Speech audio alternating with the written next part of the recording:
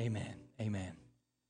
I think that one of the most common misunderstandings in churches today is that they believe that numerical growth somehow, some way, is automatically connected or ultimately determines the spiritual health of a church.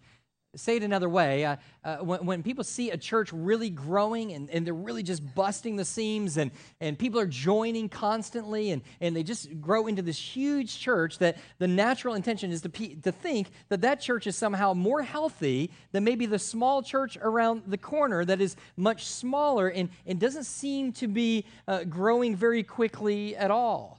I think this is common. In fact, I think you hear it every once in a while in a phrase that is often used, sometimes in reference to those churches that are blowing up in those ways. You'll hear someone say, hey, listen, I don't know what they're preaching. I don't know what they're doing. I don't know how they're doing it, but they must be doing something right because look at all the what? Look at all the people that go there. It must be healthy. The problem with this is it's just simply not true. The truth is, the careful study of the Word of God teaches that really numerical growth or extensive numerical growth really isn't necessarily an indication of whether a church is healthy or not. You know that there are some really churches that are growing in an incredible way. Some of them are very healthy. Some of them are very unhealthy. There are some very small churches that are very healthy and some of them that are very unhealthy. Size really doesn't determine, or how quickly they're growing doesn't ultimately determine whether it's a healthy church or not. I'm not sure if you're aware of this. You might be, that one of the fastest growing, or the fastest growing religion in the world is Islam. I mean, it is spreading everywhere, places that you would never think. There are mosques that are growing up and being built in places that you would think, no way, man, this is the South. What in the world? I just drove down the road and saw a mosque being built there. Soon, they'll be coming to Nassau County as well. So it's really fast growing, but I doubt if any of us would really sit back and go, well, you know what, I don't really agree with everything that they teach, but they must be doing something right? None of us would feel comfortable with making a statement like that. Now, let me make a careful statement, and that is that numerical growth is important to us.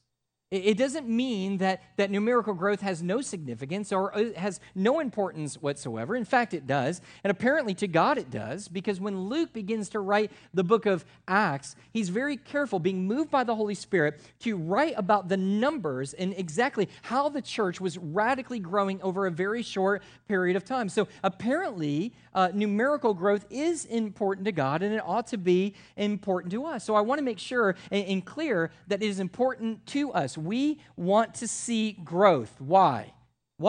So that we can pat ourselves on the back, and so people in the community were like, "Ooh, man, I heard your church is something else." Yeah, well, it is, because we're something else. No, that's not the desire at all. The desire is that we're growing primarily through what? Through the gospel of Jesus Christ being preached, being shared, and people who never knew Christ come and respond in faith to Him, repent of their sin, place their faith in Him, and then we begin to teach them very carefully all that God has commanded so that they become faithful followers of Jesus Christ. That's the type of growth that we're interested in. Amen? Okay. Amen? All right, just trying to make sure that we're all on the same page. So we believe that growth is important. Now, numerical growth is a challenge for us here, mainly because of space. Now, it's summer, and we've got some spots open, but in the spring and the fall, you know that it could get rather, tense. I mean, you got people, if you want to sit by yourself, there's no doing that. And we're crowded everywhere, in the parking, in the nursery, in the children, in the youth. There's just not a whole lot of space there. I mean, you know that space is an issue when there's standing room only in the nursery, right? When little babies who lay down, you're like, no, I'm sorry, you got to stand up through the rest of this. There's just no room for you to be laying down, all right? So we have that space issue, but just because it's a challenge for us, just because it's a challenge doesn't mean we don't keep doing it. Doesn't mean that we keep wanting to. In fact, because it's kind of hard to grow unless God does something about kind of the size of this building, is that's why we're church planting.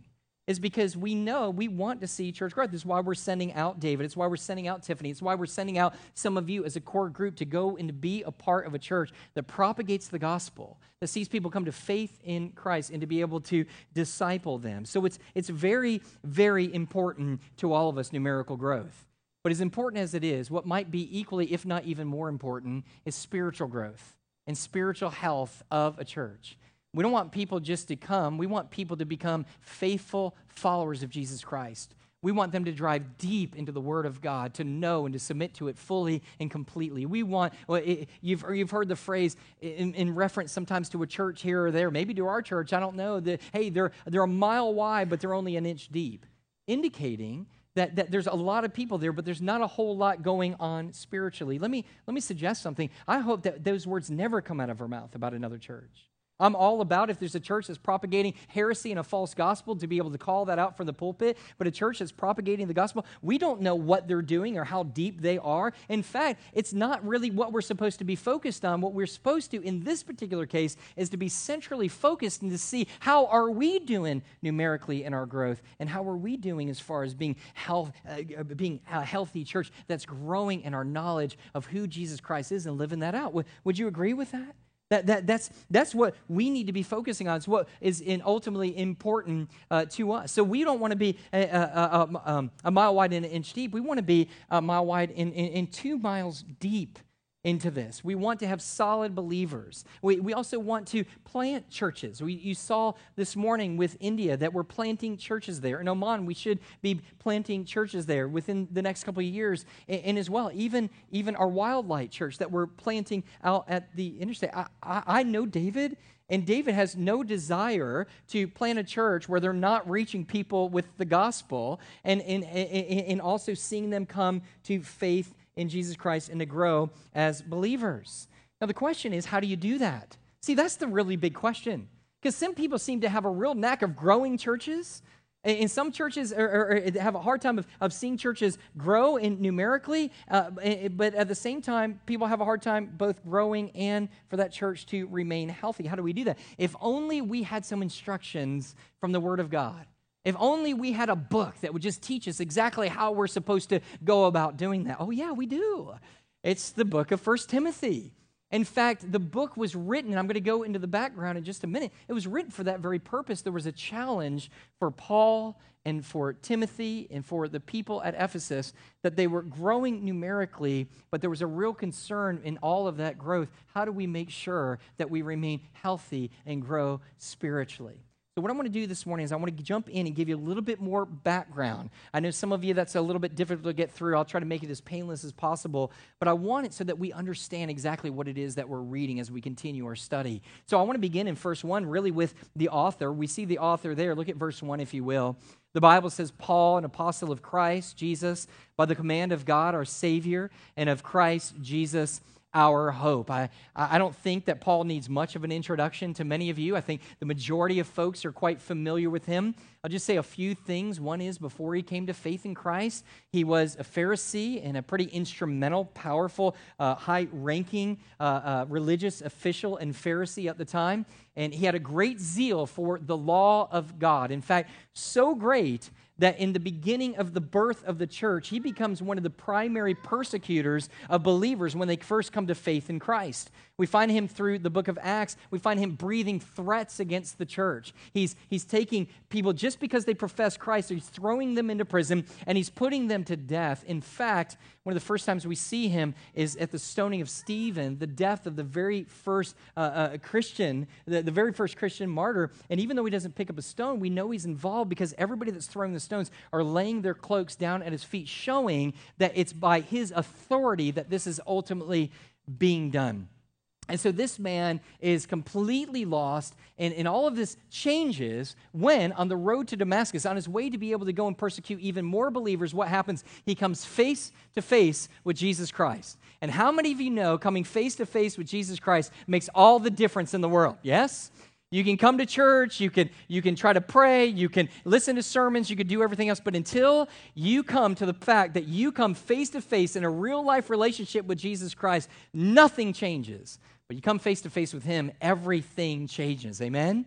So he comes and he changes, and Jesus comes and he saves him. And not only does he save him, but he also calls him and sets him apart as a leader of the church, as an apostle of Jesus Christ. Now, when I say apostle, let me try to be clear because it's a little confusing. You hear a lot of people using the term apostle today. Well, that's John, he's the apostle of the seventh day, whatever. And you're like, okay, what is this apostle thing? When I use the word apostle, I'm using it in the strictest way possible, the narrowest way possible. I'm speaking about the original apostles that Jesus, his 12 disciples, that he set apart and he chose them, he hand chose them, he sent them out.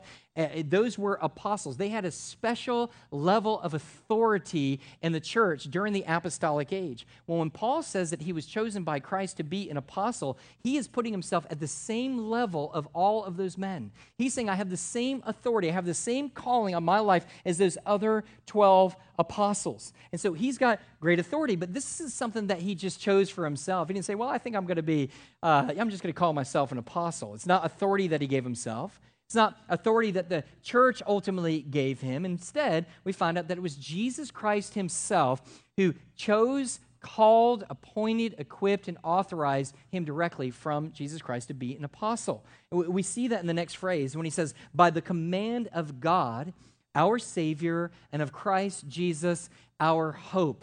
Okay, so he says the command for him to reach the Gentiles and take the gospel to the Gentiles' nations. That apostleship was given to him, that command was given to him by God and by Christ. Now, not to bore you with this, but it's interesting in his phraseology when he says the command of God, our Savior. That's unique for Paul. Because what Paul normally does is he usually reserves that name Savior for Jesus Christ. But what we do is we see a little bit of his Old Testament theology kind of coming in, where really salvation begins with God himself. That he is the author and finisher of our faith. And I think that's what's in mind here when he says here that it was a command of God, our Savior. What he's saying is when our salvation started many, many years ago, before you and I were even a twinkle in our mama's eyes, God called us before the foundations of the earth, and he determined the plan to redeem us and to save us through the death of his son, Jesus Christ. But then he says also to the end is the completion of our salvation with Jesus Christ. So he's looking to the end. Even though we are saved and we are being saved, the fulfillment of our salvation, of all that God said that he would do for us, the fulfillment of our salvation will be accomplished one day. When Jesus Christ returns. Now, I don't know what gets you excited about the return of Jesus Christ. I don't know if it's because you don't have to pay taxes anymore, or you have to put gas in your car, or you don't have bursitis anymore. I don't know what excites you, but let me tell you what excites the heart of a believer in Jesus Christ is that we get to be with Jesus, that he's our hope. And he's the one who's coming. And that's who we want to spend eternity with. Forget about the bursitis. I get to be with Jesus, right? And so that's the key. That's what gravitates our heart. And it was this God in this Jesus, and he's putting them on the same place of position as both God. He says, they were the one that commanded me to go and take the gospel of Jesus Christ to the Gentiles. So every time we see him, perhaps, for example, in the book of Acts, what is he doing? Doing the very thing that he was commanded to do. He's taken the gospel to all those that are Gentiles. And he's going from place to place, places where the gospel had never been. So now what I want to do is I want to take you back even further from when this letter was written, 5 years before this letter was ever written. And I want to take you to the book of Acts, chapter 19. Open up to Acts 19, if you will. This is going to give us a little bit more background to something that I had alluded to a couple moments ago. And you're going to actually see it right there in the text. You need to see it. So we find ourselves in Acts chapter 19. Let me catch you up, and then we're going to look at verse 8. But here's what happens. Paul is doing what Paul does. He goes to a continent, and he begins to preach the gospel of Jesus Christ. Notice what it says in verse 8. It says that he spoke boldly, reasoning and persuading them about the kingdom of God. This was Paul's MO. He would go to a place where the gospel had never preached. He would come to the city. On the first Sabbath day, he would go into the synagogue, and he would begin to preach the gospel. And he would preach it powerfully and boldly. And guess what happens when somebody preaches the gospel powerfully and boldly? People begin to respond to the gospel of Jesus Christ. So we see all these people beginning to come to faith there in the city of Ephesus. All these believers, the birth of the church. And then notice what happens in verse 9. This continues until trouble in verse 9.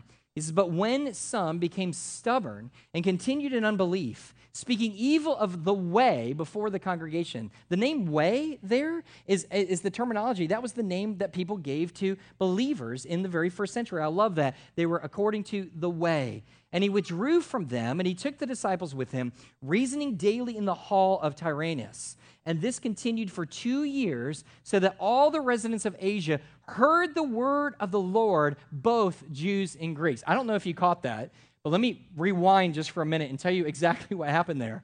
Paul is sharing the gospel, then he's shut down. People are like, we don't want you around here, get out of here. So he decides, instead of going wide, he's going to go deep. So he gets these new believers that have been sharing the gospel, and he disciples them like crazy, and he's pouring the word of God into them. He says for 2 years, he didn't cease. He just keeps preaching and teaching the word of God to them. They get it. This group of people get it. How do we know? Because they understand the Great Commission. They take what they're being taught, and they begin to share the gospel to those who are around them. And the scriptures say this one church reaches the entire continent of Asia. This one group of people shares the gospel so that, notice what it says, that all the residents of Asia heard the word of God, both Jews and Greeks. That is doing some propagating of the gospel. Would you agree? Look, I don't even know if our own church has propagated the gospel in one full little community within Yulee. These guys have professed and propagated the gospel till there was not one person, he says, in the Asia that did not hear the gospel of Jesus Christ. That's amazing. And what happens when the gospel of Jesus Christ is being propagated? People come to faith in Jesus Christ. Did you know it's the only way for a church to grow authentically is through the propagation of Jesus Christ? There's no way for the real church to be able to grow apart from the clear preaching, teaching, living out of the gospel of Jesus Christ. The Bible says, what? Faith comes by hearing, and hearing by the word of God. So they are giving it, they're sharing it, and so we see this incredible amount of numerical growth. That is what Paul is about. It's important to him. He wants to see the kingdom of God expand, but it's not the only thing he's concerned for. We look at now chapter 20. Look at chapter 20 and verse 29. He says, I know that after my departure, fierce wolves will come in among you, not sparing the flock. And from among your own selves will arise men speaking twisted things to draw away the disciples after them. He's panicked. He knows this. We don't know how he knows it, but he knows that as soon as he leaves, that these wolves, which are false teachers, are going to come and attack them within the church. Not physically, but they're going to attack them with false teaching, to confuse them, to draw them away from what the truth of the word of God is that was delivered once and for all to the saints. And so they're going to get in there, and not only are they going to be attacked from those coming from the outside, but they're going to be attacked from those coming up from the inside. And the way they're going to seek to weaken the church is, guess how? Through false teaching, for a lack of truth. To taking the truth, and he says that they're in twisting of the truth, and that is the way that ultimately a church, look, it's not the growth, it's not seeing people come to faith in Jesus Christ. People make that mistake too. All of a sudden a church begins to grow, and they're like, oh no, I'm worried about and concerned about that we're going to become a weak church because of all these people coming to faith in Christ. People coming to faith in Christ doesn't weaken a church, that strengthens a church. But what weakens a church is when that church is no longer holding to truth. No longer preaching truth, holding truth, sharing truth, giving truth, expounding truth, that parents are no longer teaching it to their kids, that we're not teaching it to a younger generation. That's when weakness begins to set in to a church, is what weakens it. Now, with this idea, let me just say two quick things. I believe that there are two problems that threaten to weaken the church more than anything else, and both of them deal with this doctrine of sound doctrine, this idea of sound doctrine. That is, when we preach sound doctrine, teach it, and submit to it, we're strong. When we don't teach it, when we teach false teaching, when there are things that are not completely correct, and we begin to sow that, or we fail to teach what is true, that is when a church becomes immensely weak. And I think this is demonstrated in two ways. And it really, in those two ways, is through apathy and ignorance. Now, let me explain this for a minute. There's a struggle, and this is always a challenge for people in the church, and it's a challenge depending on how old you are. Here's ageism, right? All right, you're going to pick on our age? Man, we just came to the church, and you're going to... Here's what happens. If you're in the older generation, if you consider yourself in the older generation, now that's really hard to determine, right? I mean, some people are like, everybody thinks I'm older if you're younger than me. Everybody older than me thinks I'm a part of the younger generation, right? I'm in the perfect generation, 45, perfect. Anyway, and so what you have is the idea of what generation. let me just give you, I don't want to offend anybody by saying if you're this old, you're in the older generation, but if you can look at your life and you can realistically tell that you have less days ahead of you than are behind you, then you're probably part of the older generation. You with me? And so if you understand that, which I would fall into that category. But the idea there is that the threat is well, let me get to it for a minute. What I love about having older people in the church, and there's a demonstration of health in a church when you have not just one age group of people, but when it has a wide range. That's what a healthy church looks like. When you have little babies walking around everywhere and you have senior adults all coming together, unified underneath the lordship of Jesus Christ, that's a beautiful demonstration of health. But if you are older, there is a challenge for you. Here's what the challenge is. The challenge is that God has gifted you with knowledge, and God has gifted you with wisdom. Now, I'm speaking in generalities here. Just because you get older doesn't mean that you gain knowledge and doesn't mean that you become smarter, right? Would you agree with that? But what the Word of God assumes is that if you're walking with Jesus Christ for a long period of time, if you're walking with Christ, if you're in the Word of God, if you're learning, if you're doing your due diligence to work out your faith with fear and trembling, that when you get older in age, that you're going to know a whole lot of the Word of God, and there's going to be a great deal of wisdom that you have to pass down to younger generations, right? That you can look to older men, you can look to younger men, older women, you can look to younger women, and you can begin to share the truths of God's Word. The challenge for you is what we call apathy. If you're getting older, and look, I'm not even old, but at 45, I already grunt when I stand up. Some of you know what that is. I don't even know where that came from. Literally, I'm not joking. A couple months ago, I'm sitting on the couch and I'm going, and I grunt, and I don't know what that is. My wife's like, what is that? I don't know. It wasn't there when I sat down. Why am I grunting? I'm fine. Grunt. And the Bible says that the whole earth is kind of like grunting and groaning for redemption. And when you begin to get older and all of a sudden things begin to hurt and bursitis and gingivitis begin to set in, all of a sudden you are looking there going, man, this is tough. And you begin to not have the same energy. Anybody with you on that? And you're like, man, you don't even know, but I got shoes older than you, dude. And I get that. But you get to the point where you're just like, man, I just don't have all that energy anymore. And the danger is not that the older generation, listen to me carefully, doesn't know the Word of God if they've been faithful to study it.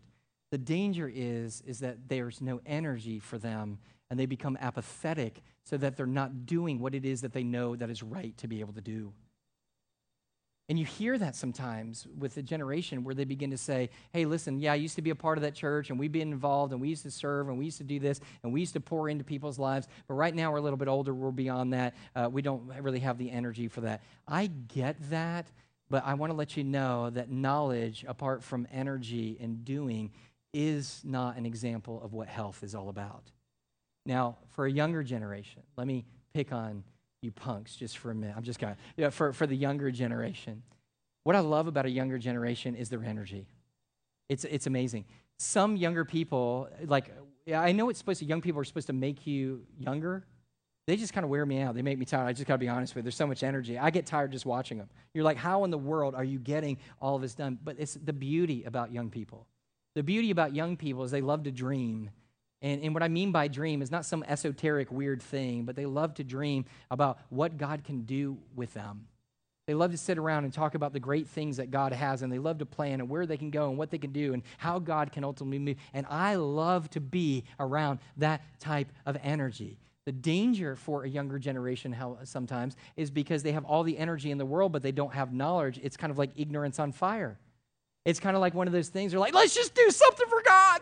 And you're like, oh, okay, what do you want to do for God? Well, let's go ahead and kill chickens for God. No, you can't go killing chickens for God, you know? And so you're like, you got to kind of be rooted here. You got to be founded. So what happens, and you see this, listen, and I want to warn you, if you're of that older age and ilk, and you're sitting there going, man, yeah, I know these truths, but man, I'm struggling with really getting over and moving. I want to let you know that you have a way to be a great encouragement to a younger generation or to really frustrate a younger generation. When an older generation knows those truths, but all they become is the gatekeeper of truth, but never lift a finger and do anything in the church, ever go on missions, ever preach the gospel, ever do anything or disciple anybody else, and they don't take that time to be able to pour into other people, that is discouraging to a young generation with all that energy because they look at them and they say to themselves, why aren't they doing anything?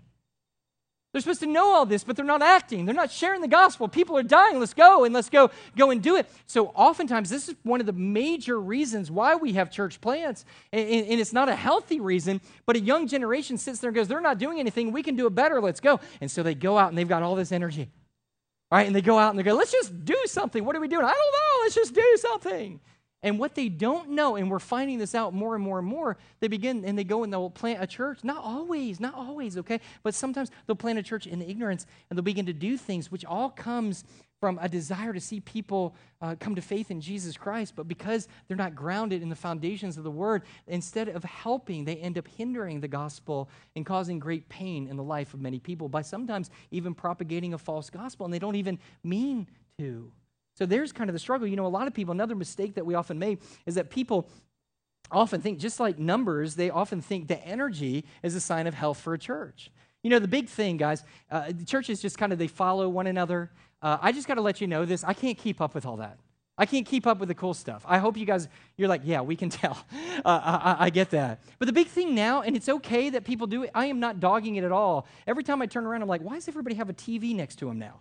Every preacher's got a TV right next to them, and now what they do is they point to the television to kind of show their points and everything, and they have a different, up here, it's not a pulpit, it's not nothing that goes like this is not cool. It's a round table where they just kind of lean up against a round table and drink their coffee. And look, I'm not against that at all. I promise. I'm not mocking it. But I sat there and go, I can't keep up with that. I just can't keep up with every time. Now we need a television. Now we need a round. I cannot keep up with that. And people are like, man, it's all about energy. You have to have energy in your church. And so people are fired up, dude. I mean, you walk by, and these people are jumping out in the street going, man, you got to go to our church. Woo, come on in. They're spinning signs. Hey, you get in here. You walk through the front, and, you know, they're doing the wave when you walk in. You walk through, the ushers are like, hey, this is where you need to sit. And then the music comes, and they're just pumped up, and the guy gets up there, and he's got huge, yelling, spreading, lungs of energy. People are all, I mean, dude, it's energized, right? It's energized. Now, I'm not dogging energy. It's much better than the alternative, right? Where you were, and I'm not going to go into detail, Ashley. And you know, but it's where you just walk in, people are just like, hey, man, somebody walked through the door. I'm too tired. You go get them. Okay, no, it's okay. It's a pleasure to be. I mean, I'm not hoping for that either. But health doesn't necessarily mean a place is healthy. I mean, they're all healthy. Hey, man, why are you so excited? Why are you so excited? I don't know why I'm excited. I mean, I'm just excited about being excited, right? I want to be and have a great deal of energy, but I want to be able to have energy that stems out of truth, that comes because of what we know, and not something that we're trying to gear ourselves up for. The truth is what gives us that energy through the power of the Holy Spirit.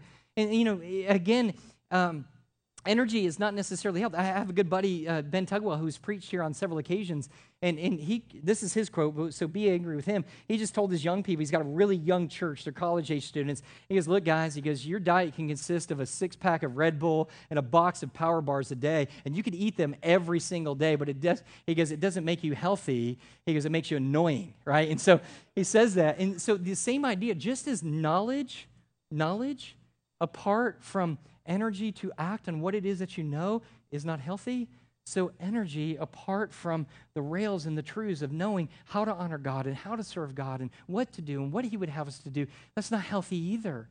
Both of them lead to the same place. They lead to ultimately unhealthy churches, and that's not what we want to be. We want to be a healthy church. We want to be able to grow. We want people to grow deep in Christ. But the way that you do that is both through the truth of God's Word and the power of God's Spirit. The truth of God's Word and the power of God's Spirit. So the whole point of Paul writing this is to let us know, hey guys, you want to be a healthy church? You've got to be about the truth of God's Word. You got to be in it. You got to protect it. You got to study it. You got to submit to it. You got to live it out. Everything is about that Word. You cannot be healthy apart from it. And the truth, because truth is important to God, it ought to be important to us as well. John Stott says this. It says, Jesus came saying that He was the truth, that he had come to witness to the truth, that the Holy Spirit is the Spirit of truth, that the truth will set us free. Because if Jesus was that much about truth, then we too in our churches ought to be about God's truth. Amen? Now let me give you one more passage, and we'll kind of head toward the end.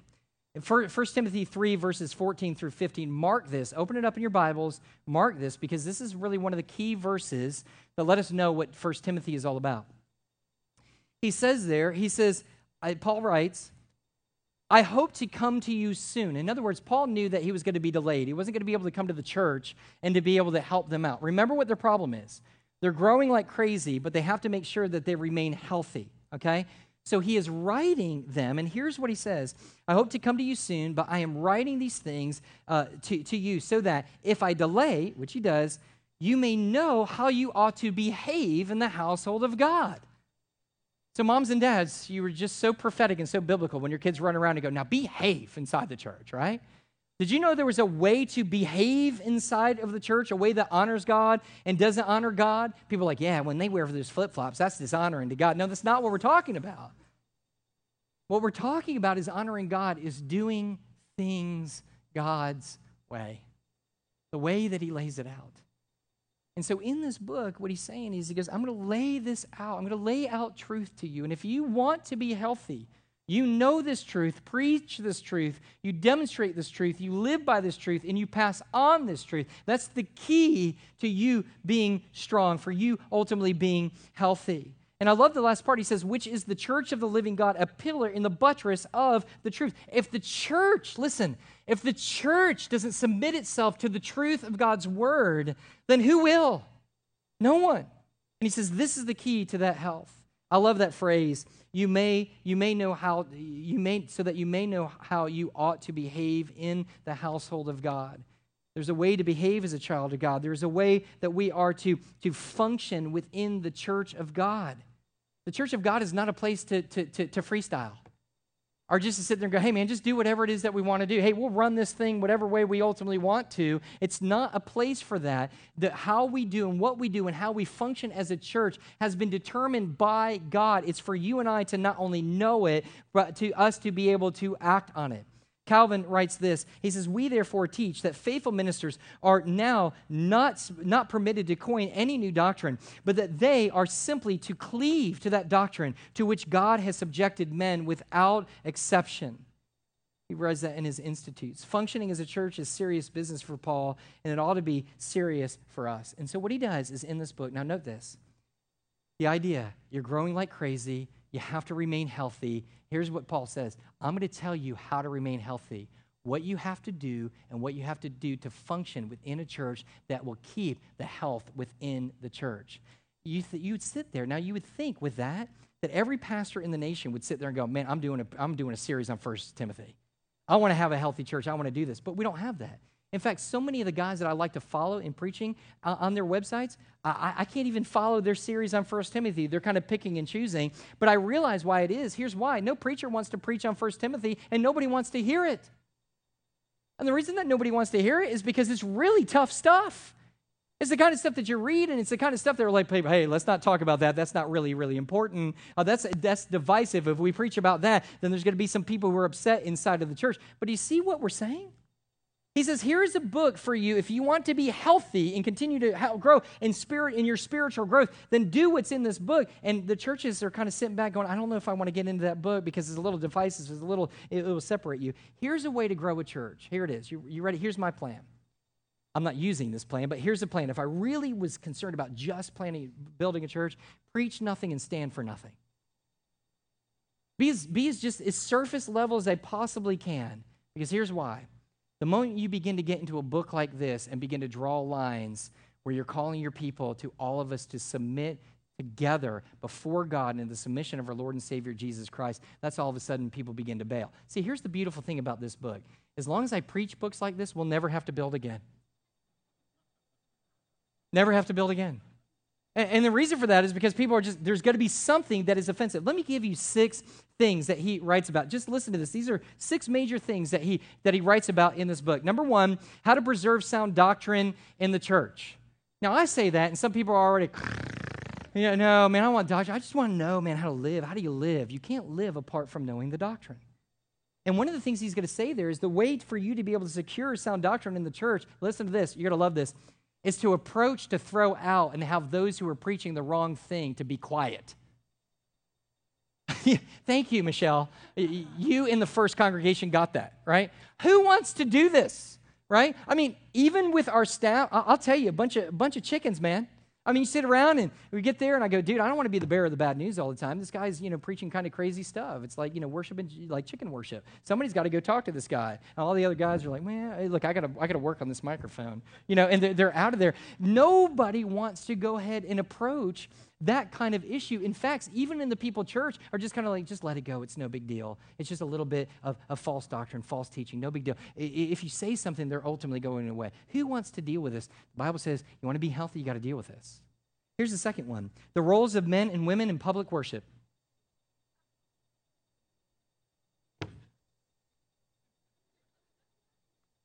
Look, even in the world, if you're caught saying that a woman is not allowed to do something, bro, you say that, you are going to get killed in the world in which we live. Unfortunately, we're killed even when the Word of God lays this out so clearly within the text of Scripture.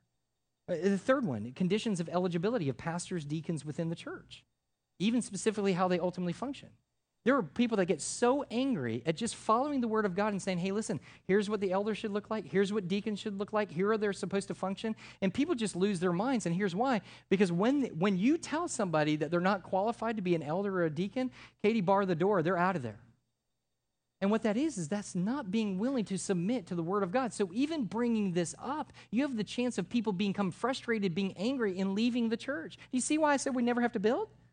Because people will get angry. Here's another one, instruction to young pastors on how to teach in a way that people will listen to them and not despise them. That's probably, I could have used that. You know what I mean? How do you do it? Not despise it. Now, I got to tell you something. I made a huge mistake. In that second one, the roles of men and women in public church, I thought it was a bright idea to preach this book in the first church that I went to. And within the first week, I already knew that I was going to get fired. I got fired because I preached a message on the roles of men and women in the Bible. That's why I got fired. And look, I was an idiot for preaching on it, all right? I mean, I was dumb for the first thing. Here's what we're going to do. We're going to clean you all out. The first time that we get in here, it just wasn't very wise. 12 years later, figure you guys are gracious people, right? And so just go ahead. I mean, you've allowed me to stick around this long. We'll go ahead and we'll kind of go through it. But I could have used that part. For some reason, that didn't work for me, is to help to preach the word and get people not to despise you. That didn't go well for me. Here's another one, social responsibilities within the church, including the compensation and care of pastors. No pastor wants to preach this. I mean, he might want to, but he doesn't dare say it. To get up and go, yes, a laborer's worth is higher, and those that labor in the word are worth double higher. So pay up. A bunch of suckers? Yeah, no, I mean, nobody wants that. You don't even, the congregation doesn't even want to hear it. And then finally, the church's attitude towards material possessions, and how they covet, the sin of covetousness. I mean, man, that will give you a whole week of stuff to be able to repent about, and then some, right?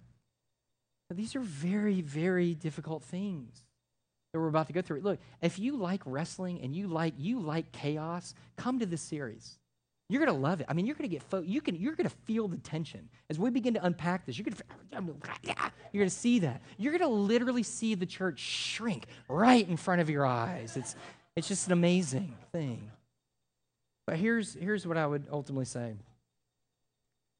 Why would it be that way? For people who have been changed and transformed in the image and likeness of God. I had a sweet elderly woman who's been here before, one of the founding members of the church. She just came and she said, Mike, I know the truth hurts so often. Every time I hear the truth in places that I haven't submitted to God, it hurts. But it tells me all the more how much more I need it. I want to know what God says. I want to submit my whole life to Him in every way. I think that is a wonderful example. Whether I believe it or not, or whether I've held to it or not, I don't care. Just tell us what the Word of God says. I pray that that's the heart. You know what? That's the heart of a healthy church. That's the heart of healthy believers. And for us to be able to walk through and do it, once again, let me give you this last phrase. He closes, I'm going to close the way that he begins. He says, grace, mercy, and peace from God the Father in Christ Jesus our Lord. He's wanting these things for Timothy. He's wanting these things for that original audience of Ephesus, and he's wanting it for you. And I guarantee that almost everybody in here wants those three things. There's not a person that doesn't want grace, doesn't want mercy, doesn't want the peace from God. But did you know there's a way to receive those things? See, when we talk about grace, what are we talking about? Getting something that we don't deserve. Anybody about like that? Hey, God, sorry I blew it this week, but hey, man, give me the stuff I don't deserve. Anybody want to sign up for that? That's good. What about peace? To have the peace from God, to know, hey, look, everything's okay. I don't have to worry about this. God's got this. It's a wonderful thing. And then what about mercy? I love that word mercy. It's so good. They ought to name a church after it. In mercy, and the idea of mercy, what is that? Is before grace and peace can ever come, mercy has to be realized. Mercy is not getting what you deserve. The first act of you being born again is God extending mercy to you because we deserve hell and we deserve the punishment for our sin. And God comes and He does save us by grace through faith. But the first act of Him in His grace is His mercy by not giving us what it is that we ultimately deserve. But here's what I want to say. There's not one of us that doesn't want it. But are you willing to do what you need to do to receive it? You say, well, wait a minute, Mike. I didn't think you had to earn grace. I'm not talking about earning. I'm talking about receiving. And in order to receive His grace, His mercy, and His peace, you have to be in the position of submitting yourself to the Lordship of Jesus Christ. You have to be in the position that you sit there and say, God, not my way, but your way. God, no longer am I going to try to save myself by good works. I know that I can't. You say that Jesus is the way, the truth, and the life. I submit to myself and put my whole weight of my faith in you and what you say. God, I don't have peace right now, but the reason I don't have peace is because I'm trying to be in control of everything else. What I need to do is I need to let go and trust you fully and completely that you are a good and wonderful God.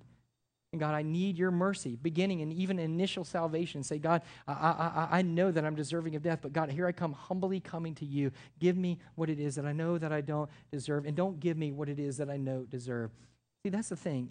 People all around will say, I want to be a healthy believer in Jesus Christ. There will be people around that say, I want to be a part of a healthy church. You cannot be a part of the healthy church and taste His grace and His mercy and experience His everlasting peace apart from us submitting ourselves fully to the Lordship of God, no matter how difficult it might be. So there's two things that I want to call you to this morning, and that is for some of you, you know very well the Word of God.